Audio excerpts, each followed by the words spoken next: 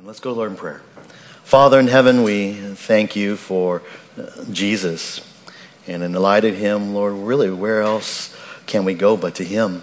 He is the one through whom you provided all that we need for life and godliness.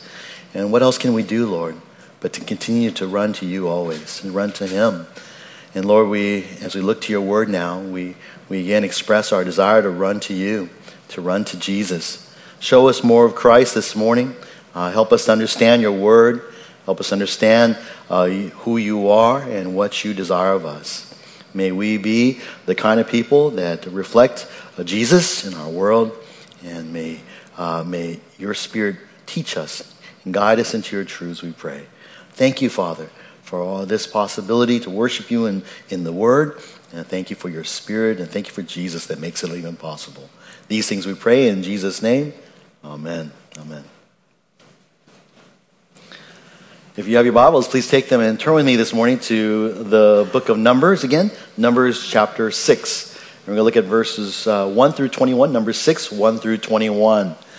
And today we see it's the titled The Vow of a Nazirite, The Vow of a Nazirite. Numbers chapter 6. All right. We're moving along, making good headway into this book. Hopefully, it's been an encouragement to you, and hopefully, it's been a blessing. As just a very book that we may not study too often. But I hope really, as you come away from this book, that you really do see how much the scriptures point to Jesus, and many of the things in Numbers that as we were looking at just remind us of Jesus Christ.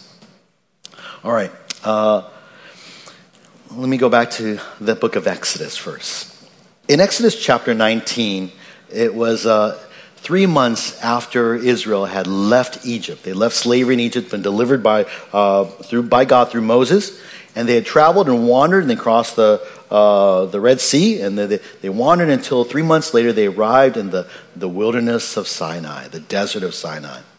And God called Moses then to go up to him on Mount Sinai. Mount Sinai was where he had met the Lord for the first time when he saw the burning bush. And there on Mount Sinai, basically 3 months, it was the first time that the people of God were being exposed to the Lord. Up to this point, they had been 400 years, 430 years slavery in Egypt. They had really lost. They had not much concept of who God was, except what was passed on orally to them.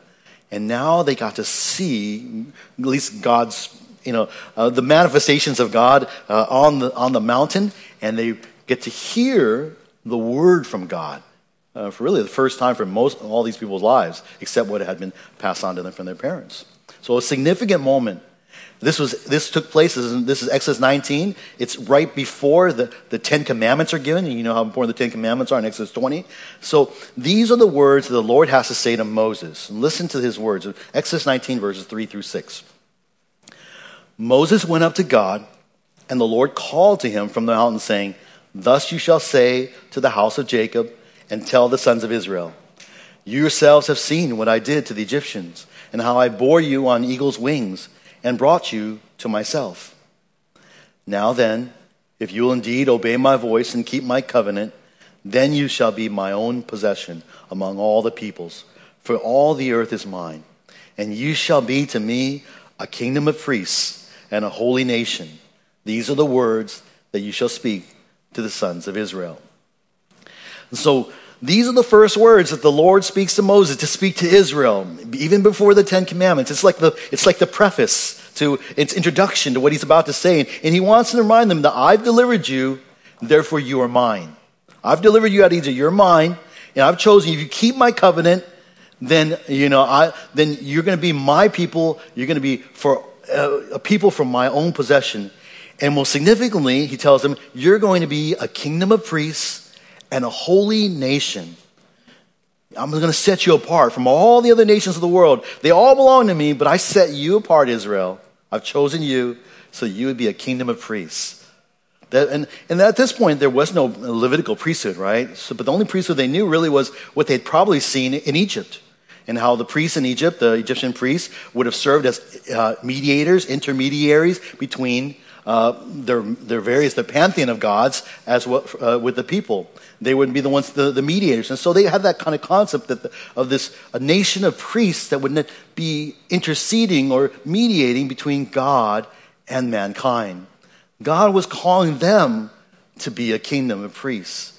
God was calling them to receive his blessings, and that through them would then be share that blessings with the rest of the world and all the families of the earth, in the terms of the Abrahamic covenant. And so they were to be, since they were to be his instruments, they were to be a holy nation, holy people, set apart for God's use. They were chosen by him for a holy purpose. And so it's not surprising then that from Exodus 20 and on, all the way, even into Numbers today, and through Leviticus and even Numbers, we see God giving instructions to Israel of how they are to be a holy nation, a holy people, to be instruments of God. We'd already seen a lot, and in the Numbers, we've already seen a little bit of that by God's instructions to the priests. Even how you carry the elements of the tabernacle needs to be done in a certain way, a certain kind of manner, or lest you die. Because God is holy, and his things are holy. How much more the people, his people, who are called to serve him. They're to be a holy people. And so God continues to teach Israel all about this life of holiness in the book of Numbers. He teaches them about holiness because he's preparing them to enter into the promised land. Where in the promised land they are then going, having received all the blessings that promised Abraham, the land, and that mighty nation, they're going to then expand that blessing, to share that blessing from the Lord, the blessing of salvation through faith in him to the families of the earth. So in today's passage, we learn then, and God gives instructions, this very important instruction in that context of, this is what you need to know about holiness. He gives this instruction about the law of the Nazirite, or the law of a Nazirite. A Nazirite was an Israelite who especially devoted themselves, or himself or herself, it can be a man or woman, to serve the Lord for a specific period of time. That they would just give themselves completely. Now, it was almost like the priests, where the priests had to give their lives completely to the Lord. Now, but someone could choose to do that, voluntarily do that, for a set period of time. And so the law of the Nazirite that God gives here in Numbers chapter 6 serves to teach the people of God about what it looks to have a life of holiness. What is involved in a life of holiness? Now, as the people of God today, you and I, the church, we just read in 1 Peter chapter 2:9, that we too are a holy nation. A lot of these same words are used for the church of Jesus Christ as well. That's you and me. We're to be a holy nation as well. And so therefore, we're going to learn from this law of the Nazirite several lessons that equip you and me, followers of Christ, to be the people of God that live and manifest a life of holiness as this holy nation that he's called us to be, so that we can fulfill the purposes for which he has saved us and called us. So Numbers chapter 6 follows after Numbers 1-4, that great census of all the priests, of all the soldiers of Israel. And then chapter 5, we saw how God gave them instructions about how to handle when defilement enters into the camp, so that they would not allow sin to defile them. And now number 6, we come to this place where God talks about, this is what it looks like if you especially devote yourself to the Lord. Okay? And we're going to, as for an outline today, we're going to see it divides into 3 sections, 3 aspects of the law of the Nazirite that teach the people of God about a life of holiness. So you and I want to live a life of holiness. Now, keep in mind that the law of the Nazirite was for the Israelites. You know, it's not meant for the church today. You can do this if you really want to, but it is not going to necessarily make you a Nazirite. This is something that was given to Israel at that time. But it is, nevertheless, there are principles here that will give us instruction about what it looks like for us today as the Church of Christ to live a life of holiness. Okay? All right, so let's take a look at aspect number 1, found in verses 1-8, and that is the stipulations of a life of holiness. There are certain requirements, requisites, that God expects of anyone who would willingly, voluntarily give their life, devote their life to service of the Lord. And we read this in verses 1-8 of Numbers chapter 6. Again, the Lord spoke to Moses, saying, so this is the word of God. Speak to the sons of Israel and say to them, when a man or woman makes a special vow, the vow of a Nazarite, to dedicate himself to the Lord, he shall abstain from wine and strong drink. He shall drink no vinegar, whether made from wine or strong drink, nor shall he drink any grape juice, nor eat fresh or dried grapes. All the days of his separation he shall not eat anything that is produced by the grapevine, from the seeds even to the skin. All the days of his vow of separation, no razor shall pass over his head. He shall be holy until the days are fulfilled for which he separated himself to the Lord. He shall let the locks of his hair on his head grow long. All the days of his separation to the Lord, he shall not go near to a dead person. He shall not make himself unclean for his father or for his mother, for his brother or for his sister, when they die, because his separation to God is on his head. All the days of his separation, he is holy to the Lord. So what we find here then, these are the Lord's instructions for the nation Israel about the vow of a Nazarite. And in verse 2, we see, this verse 2 gives us a lot of general information, instructions, principles about this particular vow. First of all, we learn that this vow was a general vow.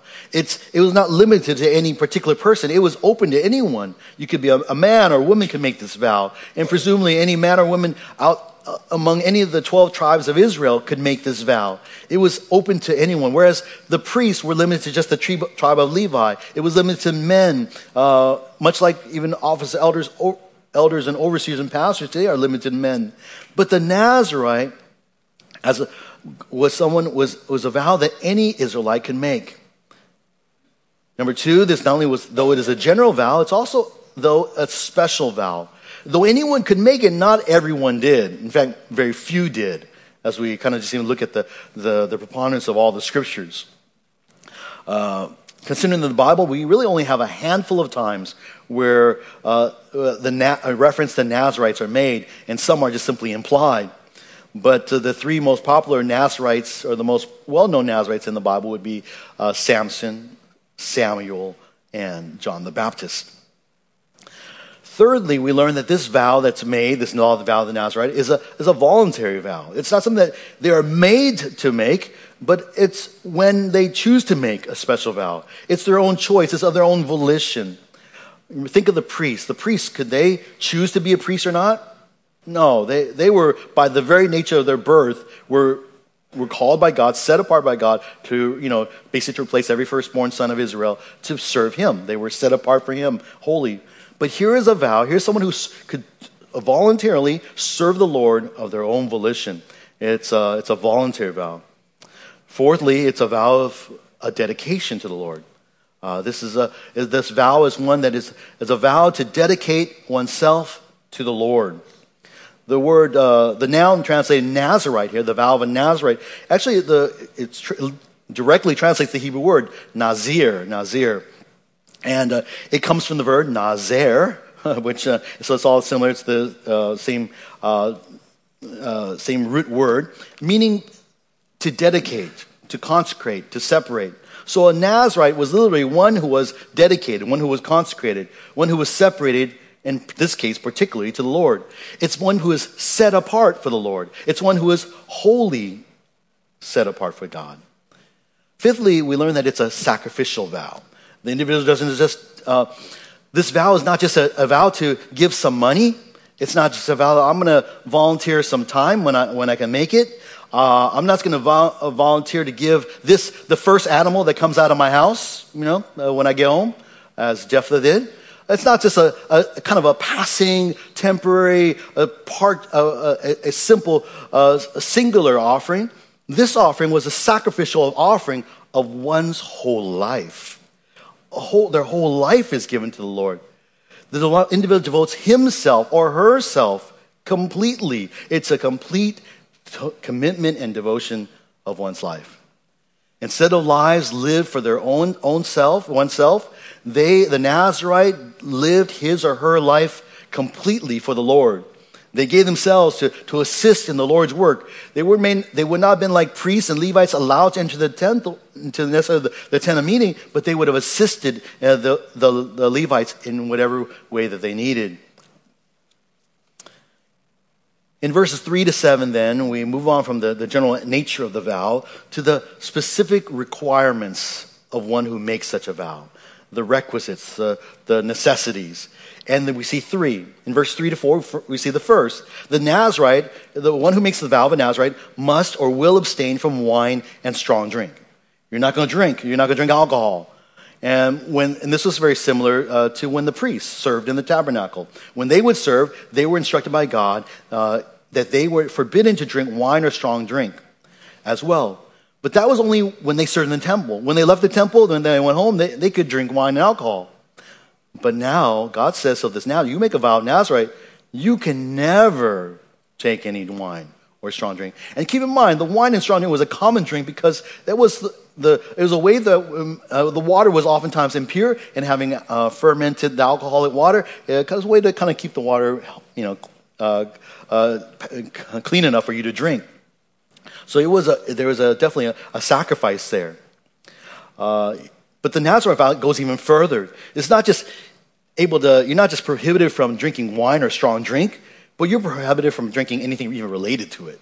You couldn't even drink any vinegar. You couldn't even drink any grape juice, You'd have to, if you had this vow today, you couldn't drink the grape juice that we pass out for communion. Say, oh, no, I'm taking a vow I made a vow of Nazirite, You couldn't even eat dried grapes, raisins. Those you like sun-made. You can't eat that. You like grapes? I love grapes. Grapes are one of my favorite fruits. You can't eat that. You can't even eat the skin off the the grape. Or the seed. Remember the seed? All the times we spit that stuff out. You can't even eat that. That's how holy God is. God, by setting this standard so high, it's not that, by the way, it's not that the wine or strong drink or seeds or the grapes or the raisins and things like that, or vinegar, it's not that they themselves have some holy attribute or some polluting attribute, because wine is a blessing from God meant to be given so that the people of God may celebrate. It often was involved in a lot of the offerings. But the fact is, God sets these rituals as a sign of the high standard to which He calls them, the Nazirites, to live to. Of course, wine and strong drink do have a very practical effect. They do have a practical effect of clouding one's judgment. And there is that practical element that certainly must be a part of it. We see that in Proverbs often, warning. We see, even in Ephesians 5:18, do not be filled with wine, but be filled with the Spirit, right? Be filled with the Spirit. Don't get drunk with wine.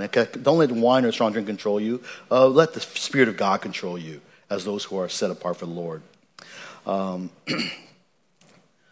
Nazirite was to abstain completely from wine or drink or anything related as a symbol of their holy dedication to the Lord. Secondly, in verse 5, there's a second kind of restriction or a requirement. The Nazirite was to abstain from cutting their hair. And this is applied to both men and women quite equally. So you basically just have to grow your hair out.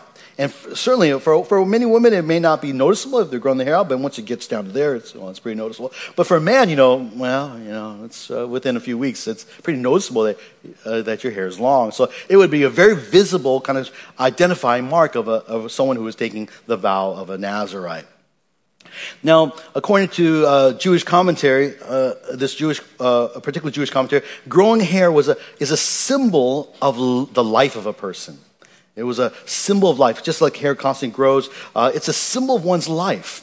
And so to not cut one's hair was another picture of the devotion that this hair is not just going to be thrown away. This hair is going to be representing my life, is going to be grown out, lived wholly for the Lord.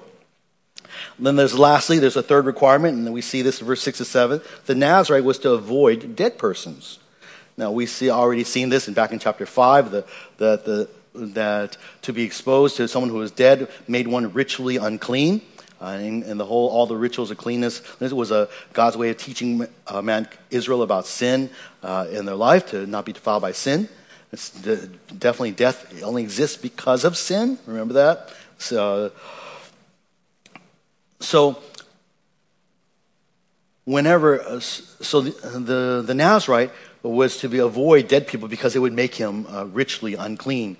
And it required, in a world where death existed, think about this. This is a time when there weren't, funeral homes. We hide in America. We hide death really well. When people die, they're immediately whisked away. They're taken to the morgue, the funeral home. If they're in the hospital, a lot of people die in the hospitals.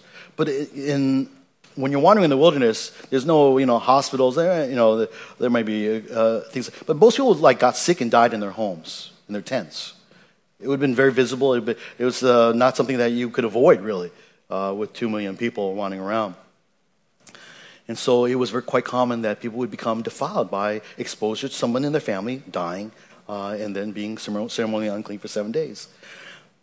This was the defilement from the exposure to a dead person was something that even priests were required to observe.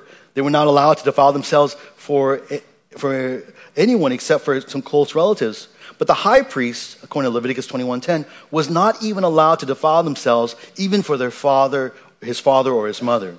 That's the calling of the high priest. And that is the same calling, the same requirement for the Nazirite as well. So then even the vow of the Nazirite is even the requirement is even above that of the regular priest, but equivalent with that of the high priest.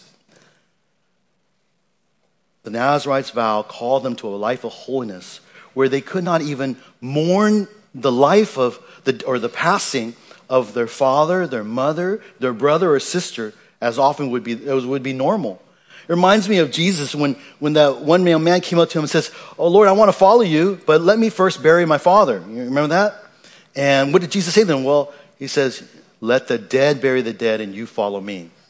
And there's a very radical statement that Jesus has there. And it just dawned on me that number 6 really speaks to that. That man, Jesus was teaching them, if you want to follow me, you have to be completely, wholly devoted to me. Even calling from radical discipleship. So the Nazirite's vow, and reflected by these requirements, reflected that they were called to live a life of holiness. And because God is holy, whom they have devoted themselves to serve. In each of these ways, the abstaining from drink, the abstaining from cutting one's hair, the abstaining from the dead, all emphasize their separation from these things which are really common things the world normally participates in, the rest of the people, where it emphasized their separation from even that which is others might enjoy for their service to the Lord. It emphasizes their separation to God. And the separation really is a key word in this chapter. It's separate. The word separation we see here is again a form of the word nazir, and it shares all the same roots. And another word for separation really is holiness. When you're separated, when you're set apart, you are holy. You're set aside for God, for God's use. In fact, verse 8 summarizes really in this way. All the days of his separation, he is holy to the Lord. The Nazirite is someone who is holy to the Lord.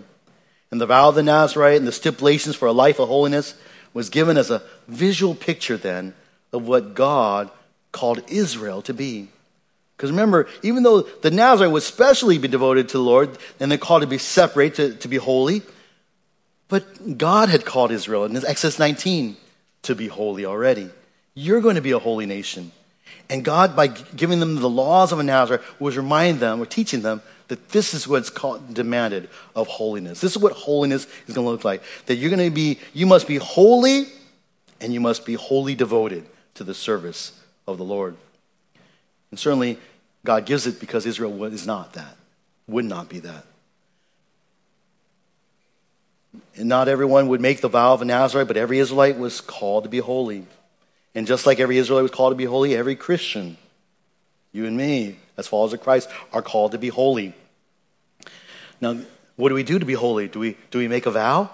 Do we don't drink wine or alcohol? I remember when I was a young Christian, I measured my spirituality by the fact that I no longer drank wine and alcohol, because I was saved out of that kind of life. Oh, I'm holy because I don't drink alcohol anymore. Do you think that really made me holy? Is it holy because I don't cut my hair? I let it grow long. Oh, you're really spiritual. Look how long your hair is. Am I holy because I just don't go around dead people?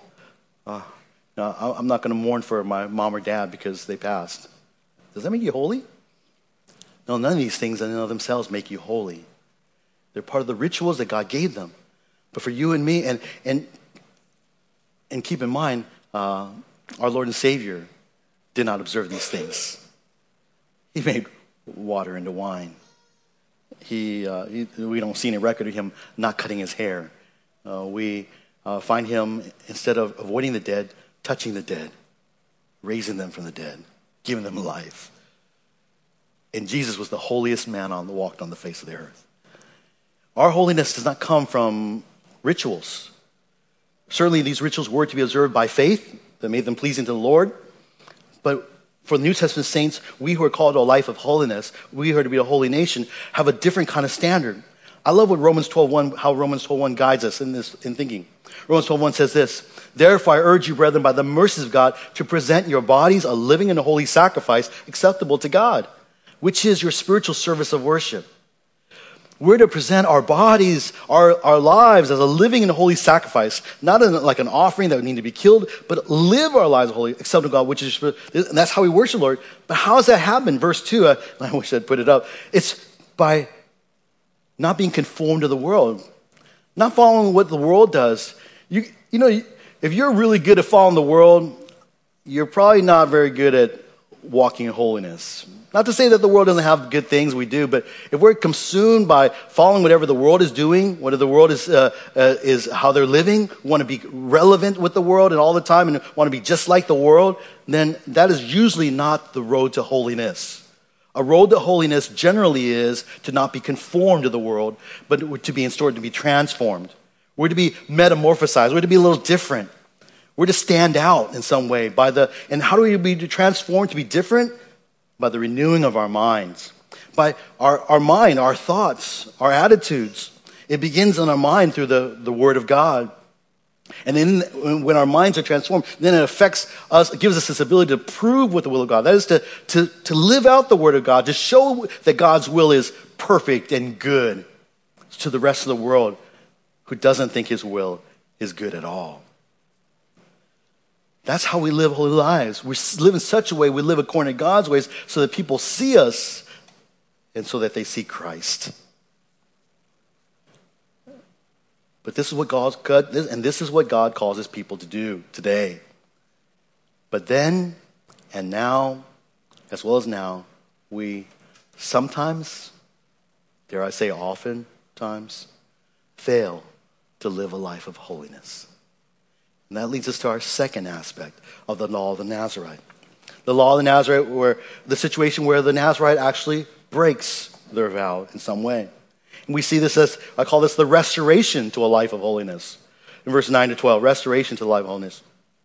Let's pick up in Numbers chapter 6. And God says this to Moses: "But if a man dies very suddenly beside him, and he defiles his dedicated head of hair, then he shall shave his head on the day when he becomes clean. He shall shave it on the 7th day. Then on the 8th day he shall bring 2 turtle doves or 2 young pigeons to the priest, to the doorway of the tent of meeting. The priest shall offer one for a sin offering and the other for a burnt offering, and make atonement for him concerning his sin because of the dead person. And that same day he shall consecrate his head and shall dedicate to the Lord his days as a Nazirite, and shall bring a male lamb a year old for a guilt offering, but the former days will be void because his separation was defiled." The situation here is a situation where that might arise in the life of a Nazirite. You know, they could probably, not cut their hair, and they could probably find a way not to make sure they don't drink wine. But something that might accidentally or incidentally happen to them is that maybe they're serving alongside with a fellow Nazirite, and the Nazirite just falls over dead, and in the course of their duties, and therefore they become unclean. They become defiled. Is the biblical word. And so in that case, after a period of 7 days that need to pass for the cleansing, and by the way, this would be presumably outside the camp, if we remember Numbers 5.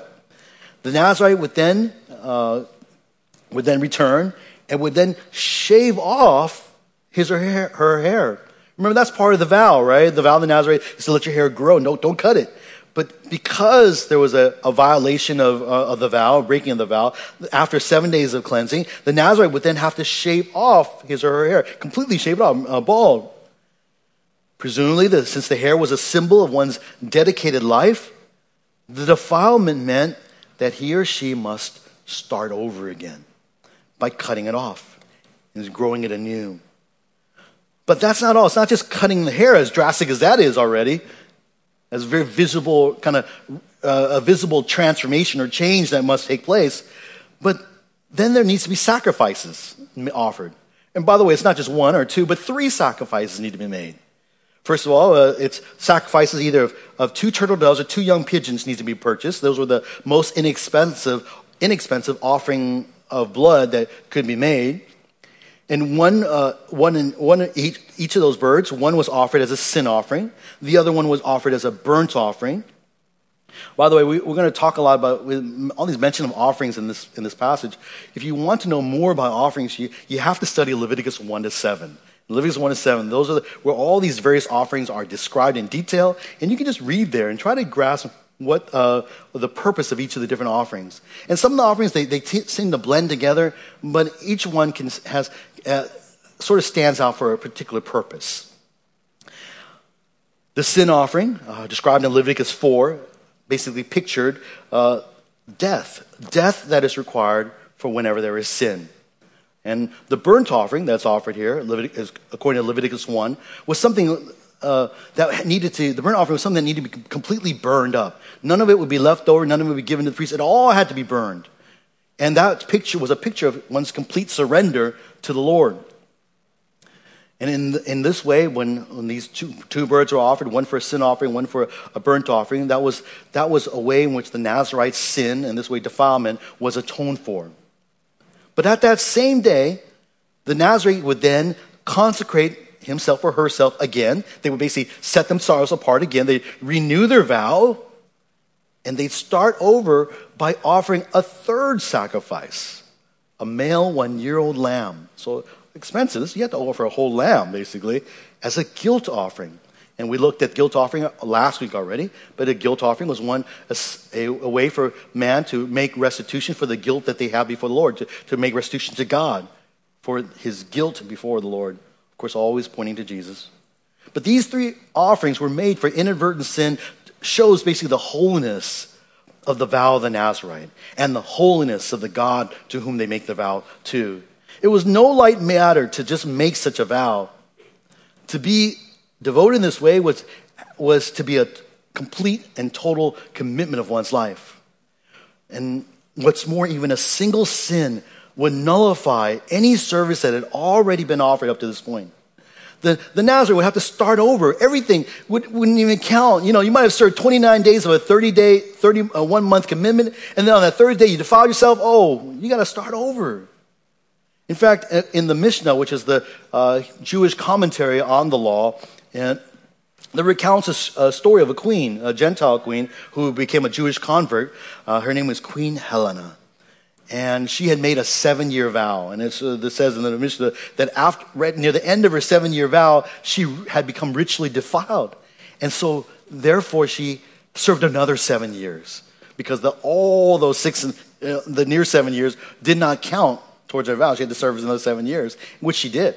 And so there's a little debate about whether she served 14 years or 21 years, but there you have it. She was that was a story of how the exacting demand that God has for those who make the vow of a Nazarite. What it would take to restore to a life of holiness, a life of dedication. That the Lord states this aspect of the law of the Nazarite is then very instructive for the people of God. It's very instructive because He wants them to know that you're going to make vow. You're going to have those who make the vow of Nazarite, but even those who are holy, set apart Nazarites will at times become defiled. They will sin. They will fail, and there needs to be some way in which they are restored to their vow which they make, restored to a life of holiness. And we remind too that though we too are called to be holy, I think all of us understand that we too fall short. No, yes, we don't make a vow, but we all fall short, even knowing that God's called us to a life of holiness. No one can be holy as God is holy. No one can be perfect as our Heavenly Father is perfect. We're all sinners by nature who manifest sin in our thoughts, our words, and actions. It's only in Christ that we're enabled to not sin, but still often there are times in the flesh that we choose to give in to sin. But the Lord's instruction reminds the people of God that God makes a way for us to be restored to a holiness, restored to a life of holiness. Perhaps the most well-known Nazarite in the Bible was Samson. I know that it's probably that because I know many of my kids' Bible, our children's Bibles, they always have the story of Samson. It's like the most popular story, you know. Everybody likes the story of Samson for whatever reason, even though he's probably the worst of all the judges, right? Probably because there's something about him that we can relate to. But in Judges chapter 13, we read about the announcement of his birth by the angel of the Lord in Judges 13. Then the angel of the Lord appeared to the woman, that is Samson's mother, and said to her, "Behold, now you are barren and have borne no children, but you shall conceive and give birth to a son. Now therefore be careful not to drink wine or strong drink, nor eat any unclean thing. For behold, you shall conceive and give birth to a son, and no razor shall come upon his head, for the boy shall be a Nazarite to God from the womb, and he shall begin to deliver Israel from the hands of the Philistines." So Samson was set apart by God to be a Nazarite from, not just from his birth, but from his conception. From his conception. By the way, that just speaks to the value, how God sees life in the womb, okay? But that's, you know, that's just an aside. And God calls him to be a Nazarite. Therefore, even his mom is told not to drink any wine or strong drink so as to not affect his vow as a Nazarite. So Samson was a holy Nazarite to God. And the Lord in the end does use Samson to deliver Israel from the Philistines, just as he told his mother. But if you are familiar with the story of mighty Samson, then you know that he was anything but a holy Nazarite. He failed completely. Just think about, if you read his story, you'll find that he's often involved in feasts. And feasts were commonly where wine would be served, and he would participate. Then you know that there were many times you read his story, and he's surrounded by death. He's not afraid to kill things, kill animals, kill lions, kill people, hundreds of people, just to get their garments. He was a violent man, and not someone who was probably fearful to be around that guy. He was exposed to death, and then of course, the most probably well known of all, he allowed his hair to be cut. And so Samson's life, he did not keep his vows. He failed miserably in keeping his, and his mom probably would have taught him about the vows, or he would have learned about the vows from the priest, but he completely failed in keeping his vows. He did not live a life of holiness. And though he received the consequences of his sin, remember he had his eyes blinded, he was enslaved and in prison. But even then, the Lord provided a way of restoration for him. The Lord allowed him a second chance. And in the end, Samson, as his hair grew back and restored, he became a restored holy instrument of God. And he delivered Israel with his last and final act. He knocked down the pillars of the building in which all the Philistine leaders were basically crushed underneath it, along with Samson. Samson's story is, in many ways, our story. It's a story of someone whom, even though God may call us to a life of holiness, there are times when we fail, we fall short, or we give into sin, we give into our own the pleasures of life, and we don't live for Him. How many of us are living like Samson, living for life, the world, the pleasures? We're not living for God as He ought to have done. But thankfully, our God is a God of second chances. He made a way for the Nazarite to be restored, and God makes, of course, a way for you and I to be restored to a life of holiness through confession of sins. God is faithful and just to forgive us. When we sin, He doesn't want us to just quit and give up. Just say, I can't live this life of holiness. God knows that. God knows you cannot live a perfect, holy life. That's why He sent you His Son. And so when you fail, go back to Jesus. Go back for the way, the provision for your restoration through his death on the cross. And renew like the Nazarite. Don't go literally cutting your hair off, but just, think about it. You can start again, just like the Nazarite did.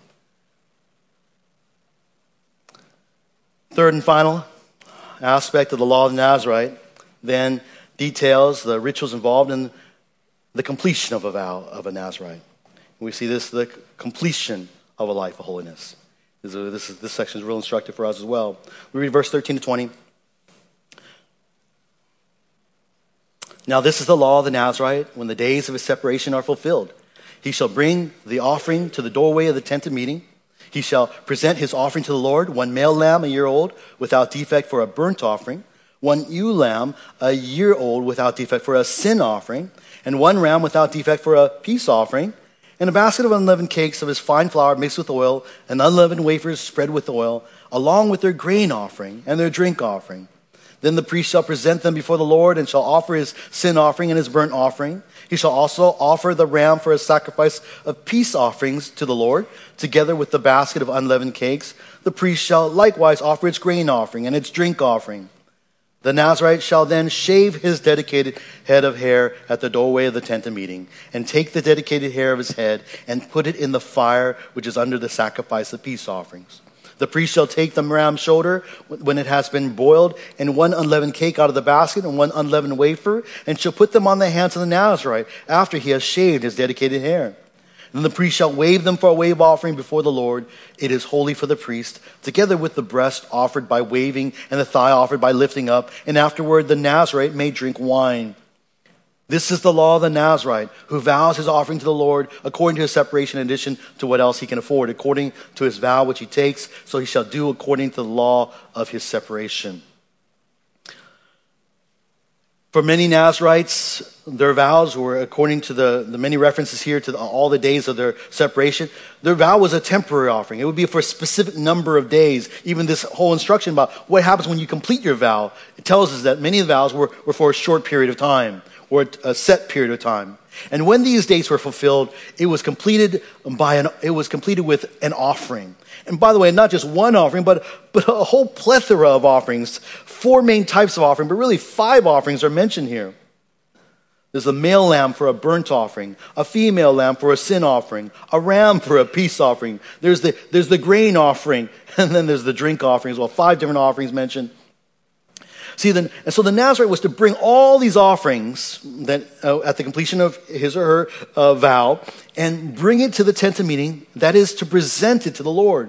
So here they are, once after having devoted their life to service to the Lord, and when the vow was completed, then they would come and bring offerings to God, even as an act of worship. Again, the details of these offerings are all found in Leviticus 1-7. The burnt offering symbolized the total commitment required of the worshiper of God. The sin offering reminded the Israelite of the cost of life for whenever there was sin. The peace offering comes out of Leviticus 3. It reminded the worshiper of the peace that one has with God, with the Lord, because of the sacrifices that are offered in their place. Significant about the peace offering in Leviticus 3 is that it is the only offering in which the worshiper, having offered it, could actually partake a portion of the meat sacrifice that was they would get some meat back, which they could then eat of. It was a meal in a sense. This peace offering is often sometimes called the fellowship offering, because they're having peace or fellowship with the Lord. So even as they've offered to the Lord to partake, they then take a bit to partake themselves. It's as if it's a meal with the Lord, a meal with God. It's a meal that the worshiper shares with him because God has made the way so that he would have fellowship with the Lord. In Leviticus 3, it seems to be that this meal, this peace offering meal, would be often involve inviting friends and family to also partake in the meal as well. And then, of course, there's the grain offering, the drink offering. The grain offering was, since it doesn't involve blood, but grain comes out of the harvest. And a lot of the grain offering, harvest offerings were often a reminder that God provides all that you need. That which you need is provided by the Lord, whether it's food, whether it's spiritual needs. And then in many of these offerings, there would be offering of drink. Wine was the common form, and all offered up to God. Then with the offerings made, then the Nazarite would cut off his or her hair at the doorway to the tent of meeting. And remember, the hair that had been growing this whole time as a symbol of their life of devotion would then be basically offered up in the fire along with the portion of the peace the fire for the peace offering. It would symbolize the dedicated life of the Nazarite that had been offered and given to the Lord. Their hair would be cut off and given to the Lord as a symbol. Verse 19-20 describes the details of that peace offering, the meal. A portion of offering is weighed by the priest. The priest gets to keep a part of it, and then the rest is some of it is burned, and some of the Nazarite is allowed to participate. But most importantly, you notice the Nazarite is allowed to drink wine again. Again, see, wine is not evil, right? It's even it's not necessarily an evil thing. It's involved. Even it was used in the worship of God. The Nazarite would presumably then celebrate and eat the remainder of the peace offering with his family and friends, rejoicing over a period of life devoted to the Lord. The whole process is detailed. It's full of ritual. It's full of all this of various offerings and symbolism, even in the cutting of the hair and the particular meal. It's a celebration. It's a worship celebration, really. And you think about it, when it comes to the life of even in our lives, there are significant moments of life when they come to an end. We make a great fuss about it. There's much ado about it. For instance, graduations, or we make a big fuss about that stuff. In universities, I just rejoiced this past week. I heard from Pastor Roger. He'd been studying for his doctoral degree in biblical counseling, and he just completed his doctoral defense. So that pretty much means he's near completion. He's going to graduate in December, and you can just start calling him doctor. But you can just rejoice with him if you wish, or you can call him Raj, like many of us still do. But when he graduates, in graduations, you're going to find out there's all these involvement. You get to wear fancy robes. You get to wear funny square hats with little things hanging down, little tassels. What it's all about. You get to you get to walk down in a certain procession. Then you get to walk over stage. Then they give you a little funny scroll, and then sometimes they give you a plaque. There's pictures taken, and of course there's family and friends that are gathered. And then there's celebrations. There's meals because graduations are significant moments, and even more significant are the completion of a life devoted to the Lord, the completion of a vow that was made. The whole process is a picture of worship, giving glory. Offerings are worship. The hair offered back to the Lord in the peace offering fire is worship. The sharing the meal is worship. It's all worship. It's all giving glory to God, because the Nazarite could only live such a holy life because of God, because of the Lord God. Think about it. Who could live such a life of total commitment to the Lord? None of us on our own could. Apart from the Lord's payment for sin, apart from as far from the Lord's provision for what they would need to keep their vows, apart from the peace that God has enabled them so that they could have fellowship and peace with the Lord, no one could keep the vow of a life of holiness. All would fall short of God's standard. And we know this to be true because the Bible, from beginning to end, shows us that man, the one characteristic of man is that he is a sinner. We see it, we think of, passage in the New Testament. The Old Testament passage talks about this too. 1 Kings 8:46 talks about there is no man who does not sin. Proverbs 29 asks rhetorically, who can say, I have cleansed my heart, I am pure from my sin? No one. No one can. For the worshiper of God then and the worship of God now, the law of the Nazarite teaches us that a life of holiness is only possible through the Lord. It's only possible because with the Lord's help, with the Lord's grace. Because of sin, we all need to make a payment for our sin, which we could not pay. Because of sin, we all need the provision of spiritual enablement to live holy lives. None of us would choose to do it on our own.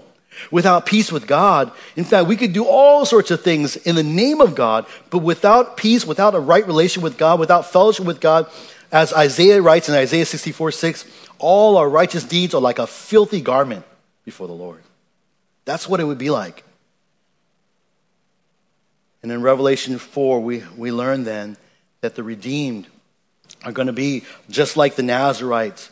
At the end of our lives, at the end of all time in history, when all is said and done, when all our lives that we're called to be holy are brought to completion, and we all stand before the Lord, or at least before the Lord as those who are redeemed, all with, and I take that, by the way, I take the redeemed to be the 24 elders to be the redeemed in Revelation 4. We learn that the redeemed will one day, clothed in white, crowned with gold, receive from the Lord, will offer worship to God. Look at Revelation 4, 10, 11. The 24 elders will fall down before him who sits on the throne and will worship him who lives forever and ever, and will cast their crowns before the throne, saying, "Worthy are you, our Lord and our God, to receive glory and honor and power, for you created all things, and because of your will they existed and they were created." See, the redeemed in that day will offer their worship because all things come from the Lord. Everything. God provides everything. God made the world. God made us. God gives us his Spirit. God gives us his Son. He gives us all things come from him. Salvation is of the Lord and holiness is of the Lord. And what our lives will produce is going to be the result of his provision of all things. We can do nothing apart from him, apart from Jesus. One day, and we cannot stand before him unless our sins have been paid for by Jesus. We cannot have any peace with him or fellowship with him apart from Jesus. And so that's why one day when we stand with him with those white garments that, by the way, are provided by the Lord, and with crowns of gold, which we've purchased in a sense from the Lord, all these things that the Lord has given us makes us look fine. We will then join with the redeemed and cast our crowns before the Lord and say, "Lord, you are worthy. It's not my life." We're not going to go to the Lord and say, "Lord, were you pleased by my life? Did you like how I preached those sermons for those years? Did you like how I served the body of Christ for all those years? Did you like how I really sacrificially loved my wife and family, my husband, my kids? Did you like how I did that?" We're not going to be looking for that kind of praise from the Lord. He may give us praise, but in the end of the day, all that may be our glory, we're just going to cast before the Lord and offer him glory and honor and power and praise and worship, because our completion of a life of holiness is not possible, could never be possible without him. Without him. And we will, when the completion of all things takes place, God will receive all the glory. Just as the Nazarite, and so for us. The law of the Nazarite then reminds us, brothers and sisters, of the life of holiness that ought to characterize the people of God. He gave the law of Nazarite for Israel to know that they need to be holy, and he gave the law of Nazarite so that we would know that we as the people of God, holy nation, need to be holy. But the main emphasis in this passage, though it is a call to holiness, it's not primarily a call to holiness, but rather it is a recognition of our own inability to live a life of holiness. That's why God gives the rules about restoration. That's why God gives the laws, rituals about what you should do when it's brought to completion. Don't praise yourself. Bring your worship to the Lord. Praying praise to God. And that's the lesson that we learn from the law of the Nazarite, that we need God's grace when we fail to live a life of holiness. We need God's grace to fulfill a life of holiness. And at the end of our lives, hopefully, we will have lived a life that generally reflects a life of holiness, a life of Christ. And in that day, when God calls us to before his presence, we will give praise to the Lord for making it all possible. Of course, he made it possible through his Son. His Son, who did not need to abstain from wine, turned that water to wine. His Son, who did not need to abstain from cutting his hair. His Son did not need to refrain from touching the dead, but in fact, he touched them and raised them to life. And he did not abstain from any of these things, and yet Jesus was the holy Son of God. It's not these rituals that make one holy. It's the life lived in perfect obedience and submission to the Lord. And Jesus, the Holy Son of God, lived such a life that none of us could live on our own, so that he could then offer his life once and for all as a payment for our sins. And his offering on the life of his life on the cross was the fulfillment of every single offering that we find in the Old Testament. Ever would be made among Israel. And his death saves us and sets us apart for his service. Not necessarily as Levites, nor as Nazarites, but as the church of Jesus Christ. A people, a kingdom of priests, a holy nation, that we would live for him. And may God help us to live in dependence upon his grace in the days ahead to be such a nation. All right, let's pray. Father, thank you so much for your word and these instruction about the law of the Nazarite. Lord, thank you that these laws are written down for the instruction of your people, that we might learn the life of holiness that you call your people to be. And even as we learn from these aspects of this law, we see, Lord, even our own call to a life of holiness, but our own inability. But thank you, Lord, for making it possible through your provision of your Son, through your provision of all things that we need. We pray that when this life is over, that you will be glorified through our life, and that one day when we receive our crowns, that we would join with all the redeemed in casting them before you. And Lord, may until then, help us to be faithful, help us to be dependent upon you to be a living and holy sacrifice that you call us to be. Lord, we thank you for our Savior. Thank you for Jesus. In his name we pray. Amen.